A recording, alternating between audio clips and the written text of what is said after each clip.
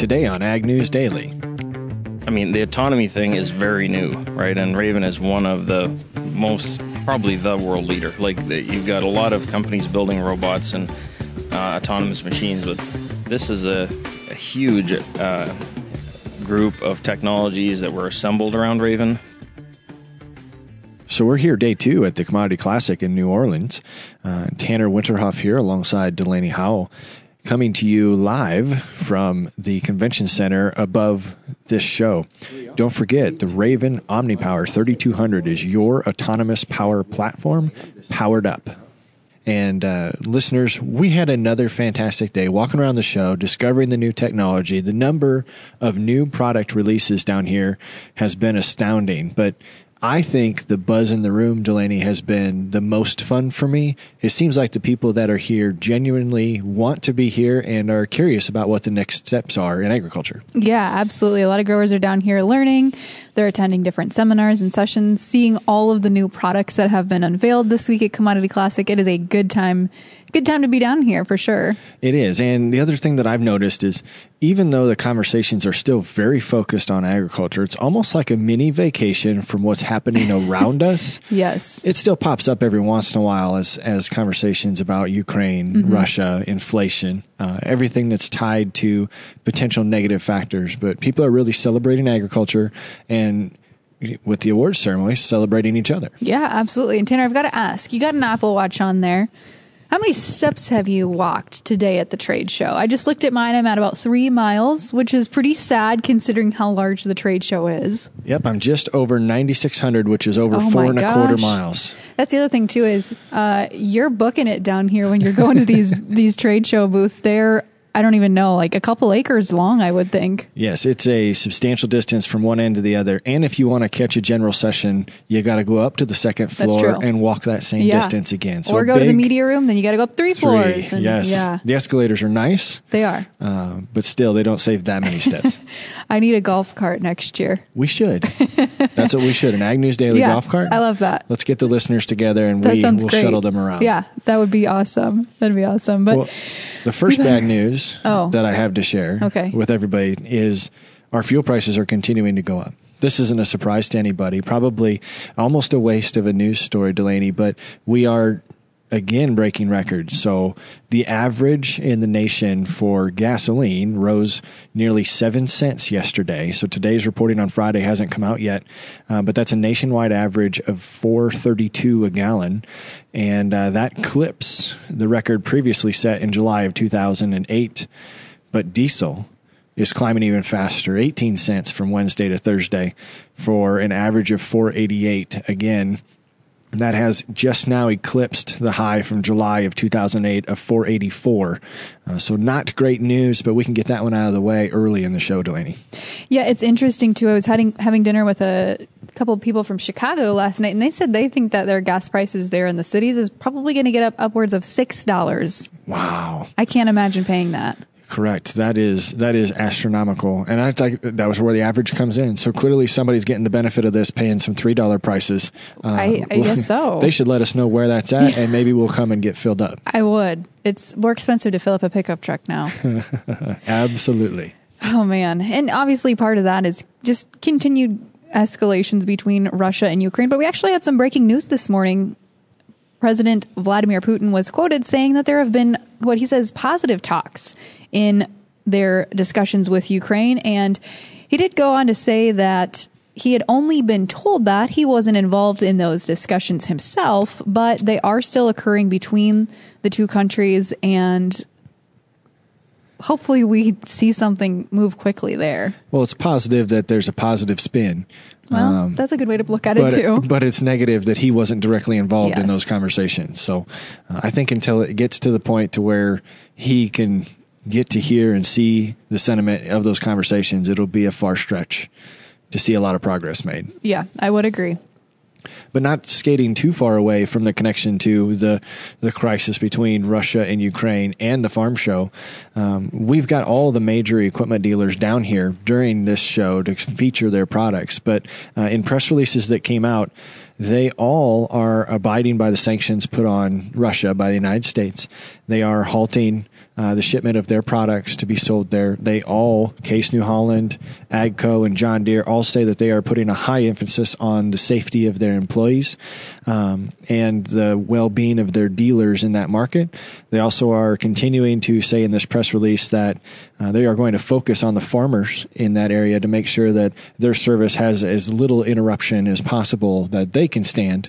But still, like I said, abiding by the sanctions put on by the U.S. The positive spin that we've heard around the show related to this news release is there's a potential that this could benefit North American farmers in the fact that some of the orders that are being built and assembled right now to be shipped to Russia could be available for now purchase of North American or other farmers around the world. So we might be able to put a little bit of additional supply in the market, not necessarily to bring down the cost of equipment, but maybe speed up deliveries. Yeah, and I think that, in itself is a good takeaway from that story. And speaking of sanctions, Tanner, there's 6 South American nations that are proposing the exclusion of fertilizer from sanctions on Russia as they're continuing to deal with the same supply and demand issues that we're dealing with up here as well. But Brazil has secured the support of Argentina, Bolivia, Chile, and Paraguay and Uruguay for a proposal to exclude fertilizer products that will be submitted to the United Nations Food and Agriculture Organization. And Brazil's obviously an agricultural powerhouse. They probably consume just as much, if not more, fertilizer than the United States does, and they rely about 85% of the fertilizer needs for their grain crops coming from other export markets. To be imported. Yeah, yes. It's a big issue that they're facing here in Brazil just as well as we're facing here in America. And I think that's been the interesting thing I've heard a lot this week. Got some really good conversations talking about the biologicals space and how there's new companies bringing new products to light to help with some of those, introducing biofertilizers and some other alternatives so that commercial fertilizer, if you just simply can't get it, there's some alternatives out there on the marketplace to potentially work into your rotation. Yeah, and I would agree that it's fascinating to see the technology that can be done with natural aspects of the environment to help maybe get you by. If you don't have to put a full rate on one year because of supply constraints without having to give up productivity, it could be a good solution for somebody to look into right now. I hate that on a Friday, because I missed that during the introduction. Oh, well, that's okay. You're new. That a lot of our news is coming from the Ukraine and Russian conflict, but one that caught my eye that I couldn't not talk about because I hadn't even thought about nickel. But it's never happened before in the history of the nickel market. A 145-year-old exchange stopped trading this week. So after Tuesday, it was no longer traded. And that's because the price alone doubled in one day. So if you're talking the London Metal Exchange, which is where a majority of this nickel is traded, they halted the trading because it topped $100,000 per ton on the LME. So quite a significant jump, and this comes out of news that Russia was not going to export anymore because they're roughly 10% of the world's nickel mining production and holds about 7.5 million tons of that metal in their reserves. I thought this was interesting that it actually stopped trading, but it made me more curious as to what nickel is used for. So, Delaney, so this was my thing. This is a really silly question, but are nickels, like the currency, are they made out of nickels? Are they made out of nickel? So they used to be made out of nickel. They have gone away from that. But right now, the main use of nickel, according to Google, is that they are used to plate other metals to protect them. So mainly used in making alloys such as stainless steel. It adds the nichrome to which is an alloy of nickel, to provide protection. So if you are in the market for something that is stainless, it might be harder. Correct. This might be a little bit more difficult and definitely more expensive. I also have to say, I have a hard time believing that the nickel market is a highly voluminous market. It's not like corn and soybeans where there's a lot of funds entering into those markets to trade. So that might be something to take into consideration as well. Correct. I just was fascinated by the fact that it actually shut down. That's true. It was shut down for more than one day. But I would agree.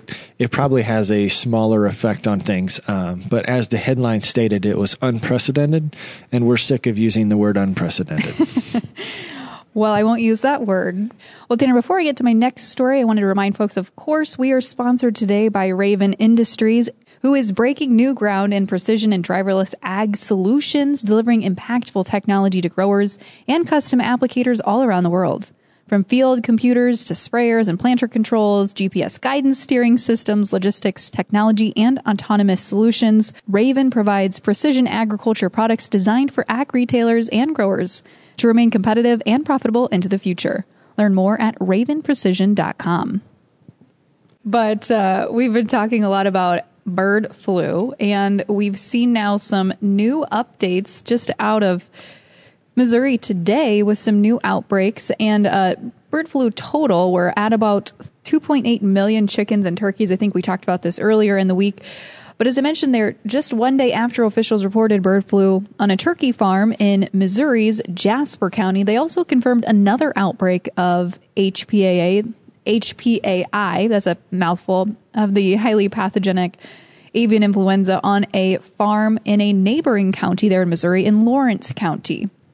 So this has actually increased the death toll to about 3.404 million birds, almost all of them chickens or turkeys. And in this case, in Missouri in particular, there was about 66,000 birds involved in the two outbreaks in Jasper and Lawrence County.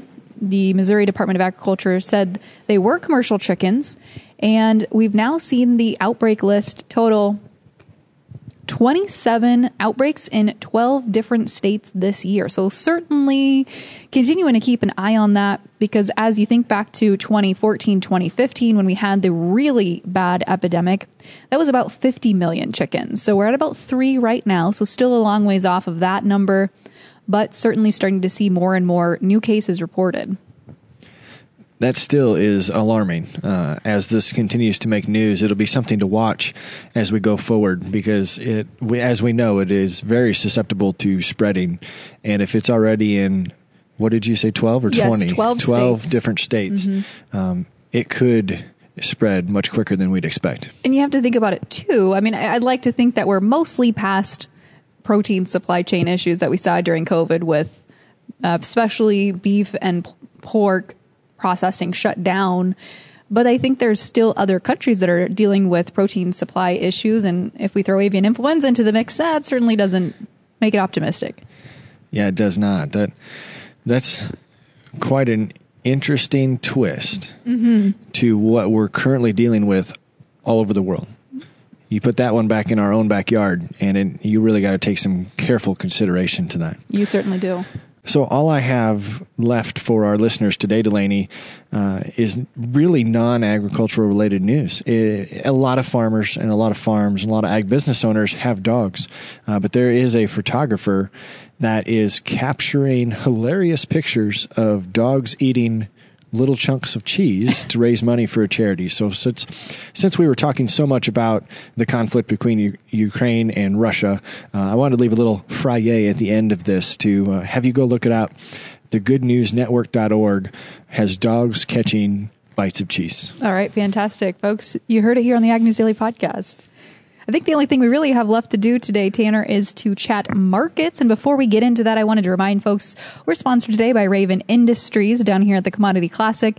Given the ag market's labor constraints, the journey to full autonomy in agriculture has never been more relevant. What if we told you the autonomy is achievable for farmers today? Raven is here to help you at every step toward the fully autonomous farming future. Each innovative precision ag product on Raven's path to autonomy is designed to reduce operator fatigue, increase yields, and help feed a growing world population. Explore Raven's path to autonomy on ravenprecision.com. And Tanner, as we take a look at the markets today, we saw mixed trade across the grain markets. May corn closed 6 3/4 cents higher to close at 7.62.5. D's up 3.5 cents, ending the day at 6.55 1/4. Soybeans showed weakness today as the May contract gave up 10 1/4 cents to close at 16.76. The November down just a penny 1/4 to close the day out at 14.91. Wheat finally saw some turnaround today as the Chicago May contract added 19.5 cents, settling Friday out at 1106.5. December up 37 cents to close the week at 1014. In the hard red winter wheat complex, the May contract today added 23.5 cents to close at 1089. The December up 23.5 cents to close the week out at 1061.25. Hopping over to take a look at livestock today, we saw green across the screen. April live cattle added $1.40 to close at $137.30. The June up 50 cents, settling the day at $132.95. Feeder cattle today added $1.72 in the April contract to end at $157.97. The May up $1.92.5 to close at $163.72. And in lean hogs, the April contract adding $2.62.5 today to close at $1.02. The May up $2.77.5 to close at $110.15. Lastly, wrapping things up here with the Class 3 dairy milk futures. April today unchanged to close at $23.89. The May added 23 pennies, closing the week at $24.11. Without further ado, Tanner, let's turn it over to our conversation today with Ben Voss of Raven Industries.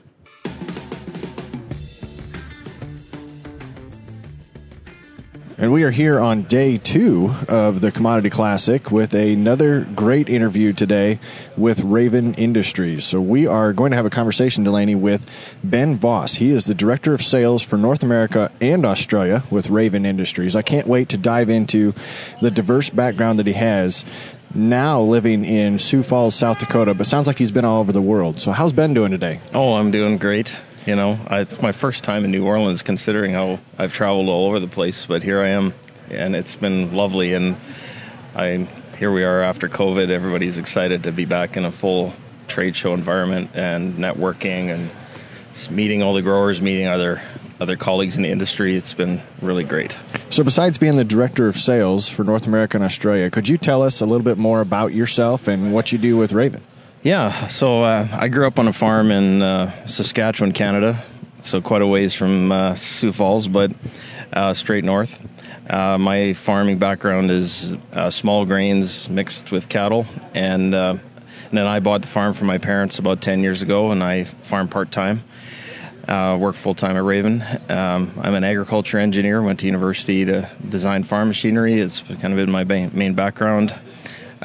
Did a few other things in between, working in private equity and in various executive roles. And then Raven and I started chatting in 2020.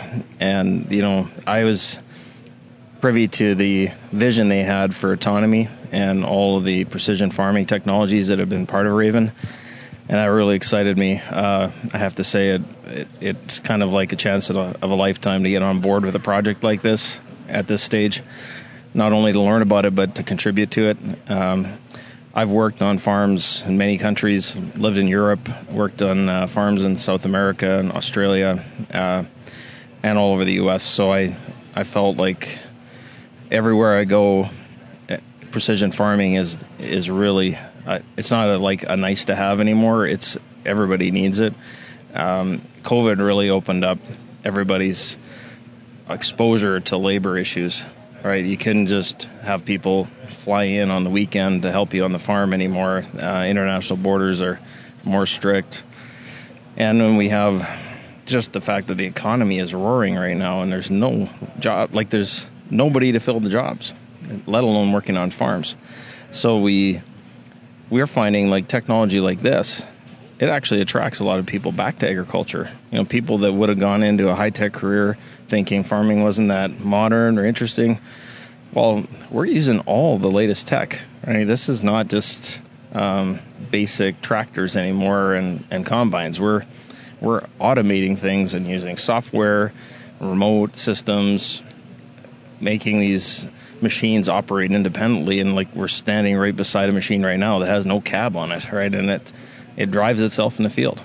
It's really neat to see all of the cool tech that's come to the ag space within the last, 10, 15 years and the boom that we've really seen in that ag tech space. I'm curious, though, you mentioned you've just been with Raven since 2020. Had you worked in the autonomous space prior to this, or did you kind of get to dip your toes in the water here with Raven? Well, indirectly, I've been working in precision farming for quite a few years. And so Raven and I where the company I was before, we were working together. So that's how I got to know Raven. That's how they got to know me. And I mean, the autonomy thing is very new, right? And Raven is one of the probably the world leader. Like, you've got a lot of companies building robots and autonomous machines, but this is a huge group of technologies that were assembled around Raven through acquisition, and that all happened about the same time as I joined. So I was kind of coming in while this whole thing was unfolding, and prior to that, I've spent, like I mentioned, spent time farming myself. I know personally what it's like. I've worked in farm machinery companies. I know what they're looking for from a technology perspective, and seeing how not only it evolves in each country a little differently, but what is in common amongst all, whatever, it doesn't matter what language, what type of farming people do. There's a lot of things that we see at Raven now, and I feel, even though I've only been here a little while, it's come on pretty quick, and I have enjoyed just contributing and being part of a big team that builds this whole thing out. So we're standing next to the OmniPower 3200, which is the upgraded, fully autonomous piece of equipment to be installed in the agricultural world. I gotta ask, is one of the company perks of working at Raven Industries being able to run this stellar piece of equipment on your farm? No, I'm not a big enough farmer for that.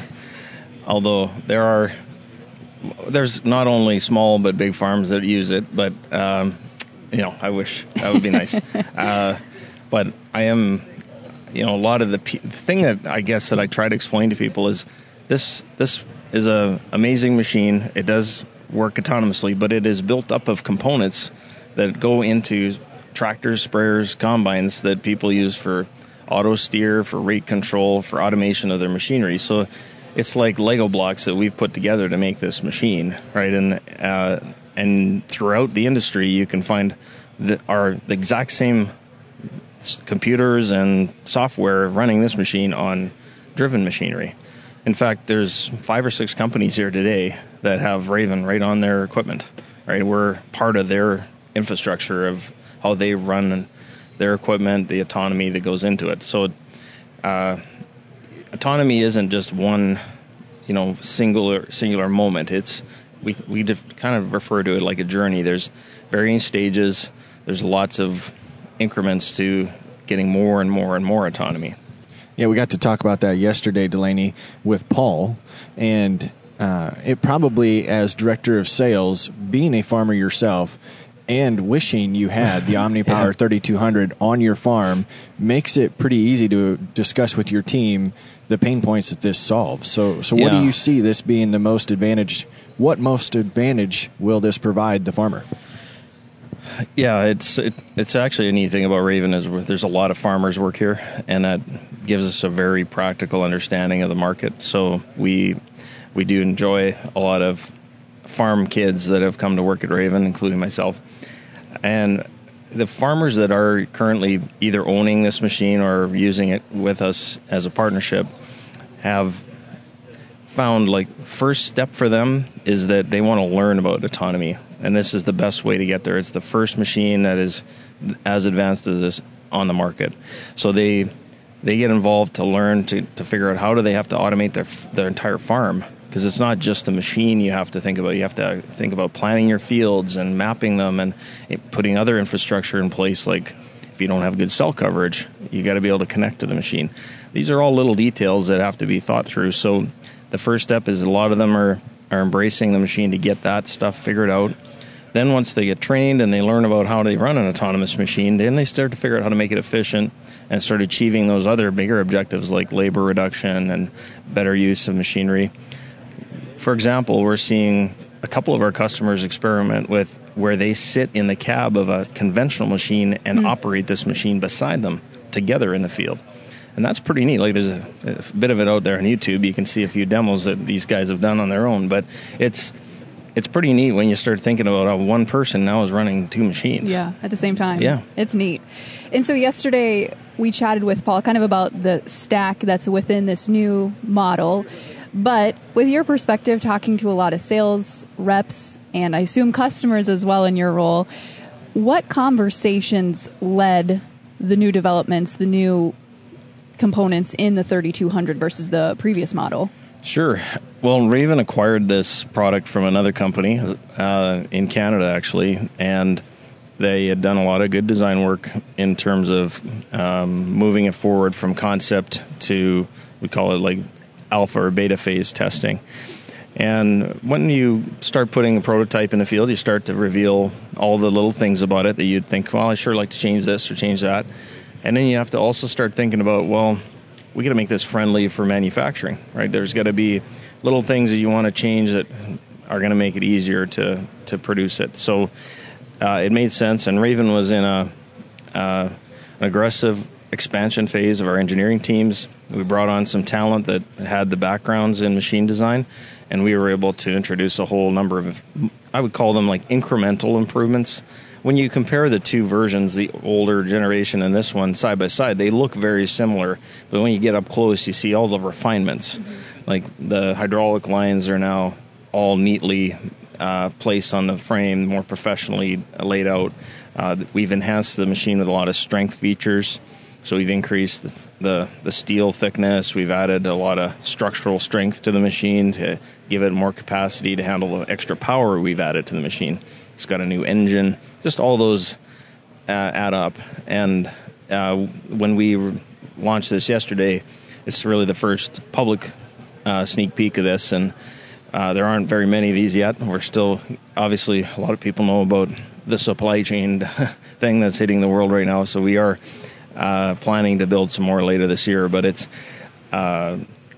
obviously gets a lot of attention. People want to try it. They see what we've got here.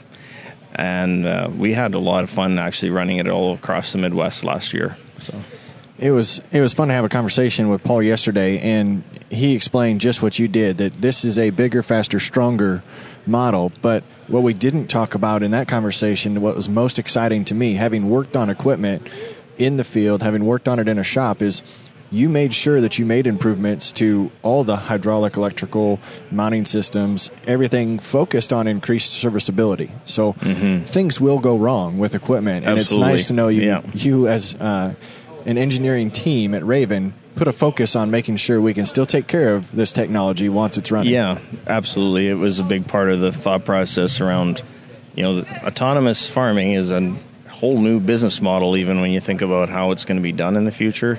It's not the traditional farming practice, so you have to start thinking about how is this going to be serviced, who's going to be able to come out with software background and mechanical background and deal with all these things. I mean, a lot of modern farm machinery is very electrical these days too, right? There's a lot of sensors and software and computers on there.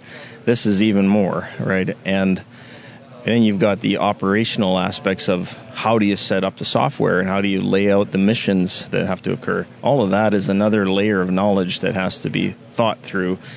And we felt that for this to really get mass adoption in the market, Raven had to invest into the core machine right from the ground up. And it gave us the hands-on knowledge of what's going to happen in farm machinery in the next 2 or 3 decades. Like, autonomy is happening faster than people thought, just given what I explained earlier about labor and the pandemic and everything, and now commodity prices where they are. But I'd say if we take the knowledge we've acquired through all this process and now make that available to the manufacturers of other farm equipment who are asking, like, how do I take the tech stack out of this machine, put it in another machine? That's where you see all that hard work that we did in understanding the relationship between the control system and the mechanical systems and how every little detail matters. That gives us a really huge head start in terms of how we put this in the market.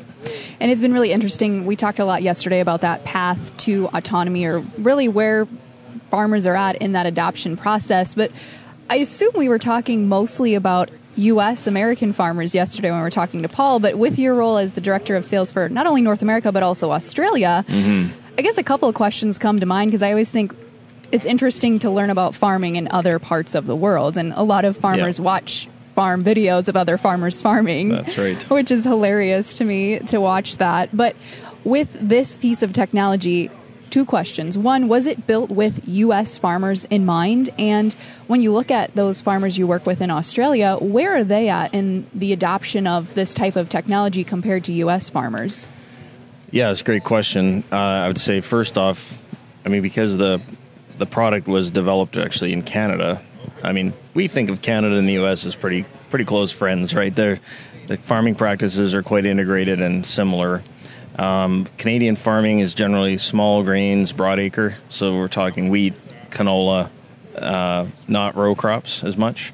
Eastern Canada, there's definitely corn, soybeans, row crops, but so this machine was built for really scale farmers, or the large enterprise farms that are growing quite quickly these days and are looking to be able to cover a lot of acres and do things with less labor. Australia, interestingly enough, has a very similar farming system as the Midwest and Canada. But the farm sizes in Australia are massive, like way bigger than anywhere else that you can imagine. Hundreds of thousands of acres is typical. And so what we're seeing is that the adoption for this technology is similar in all three markets, like what they want to do with it. Right now we're focusing on spreading dry fertilizer and spraying operations. Well, spraying is now advancing quite quickly towards, do you want me to pause for a sec? Okay. Towards spot spray, smart spray technology. And that is a tedious task. It's repetitive. You cover a lot of ground. Autonomous technology is really exciting when it comes to where are we going to go with spot spray. So I'm thinking, like, when you look at U.S. farmers and what they're asking for from autonomy, Canadian farmers and Australian, they're all asking the same thing. So we definitely have kept them all in mind. That's great. And that was a good question, Delaney, because I was curious as well. But now as Director of Sales comes the payoff question. You're drumming up a lot of excitement at Commodity Classic. You're going to continue to drum up excitement now that this has been released. Yeah. How can a listener get one if they want one or like to take a look a little bit closer? Yeah, that's actually a really hard question because you're right. Like, we're getting overwhelmed with interest, and that we want to make sure we do this right. So we don't have a huge number of machines available. The word Paul probably uses, we're sold out. But right now, most of the active users have gone through a pretty rigorous commitment to what we expect them to do on their end to embrace this technology, so that make it successful. Yeah, so it isn't, I wouldn't say mass numbers going to the general public yet, and it's not in any way towards the market's interest. It's our needs to get the machine to the stage where it meets the needs of farmers that want to buy it in that kind of scale. And, of course, we can't ignore the fact that we've been acquired by CNH, right? And CNH has got a huge interest in how do they put this technology across their fleet of machinery. Autonomy is a big focus for them, and so we do see, I think, a pretty neat step between here, where we are with this machine, and what farmers are looking for, and just incrementally getting some of this technology out to conventional machinery. That's probably the first thing I would point people to, is to say, you can come and you can experience the machine, you can participate with one of the partners that have one right now, and bring it on your farm, and they can do a few farming tests. You can learn about it. Right. You can operate it maybe, and boy, wouldn't you like to take some of the things you learned from that and put it in your tractor or your sprayer, right? So we go back to the stair steps, Delaney, that we had talked about to fully autonomous farming. And it sounds like that's a good place for listeners to jump into, is make sure you've climbed all the steps up. And then when you're interested, reach out. But this has been another great conversation down here at the Commodity Classic, Delaney. We want to thank Ben Voss, who's the Director of Sales for North America and Australia. So taking everybody's thoughts and desires for autonomy in agriculture into consideration as they continue to upgrade and develop the OmniPower 3200, which we just unveiled down here at the Commodity Classic. So, Ben, thank you again for jumping on this interview with us, and we hope you have a great show. Yeah, thanks, Tanner. Delaney, it was great to talk to you.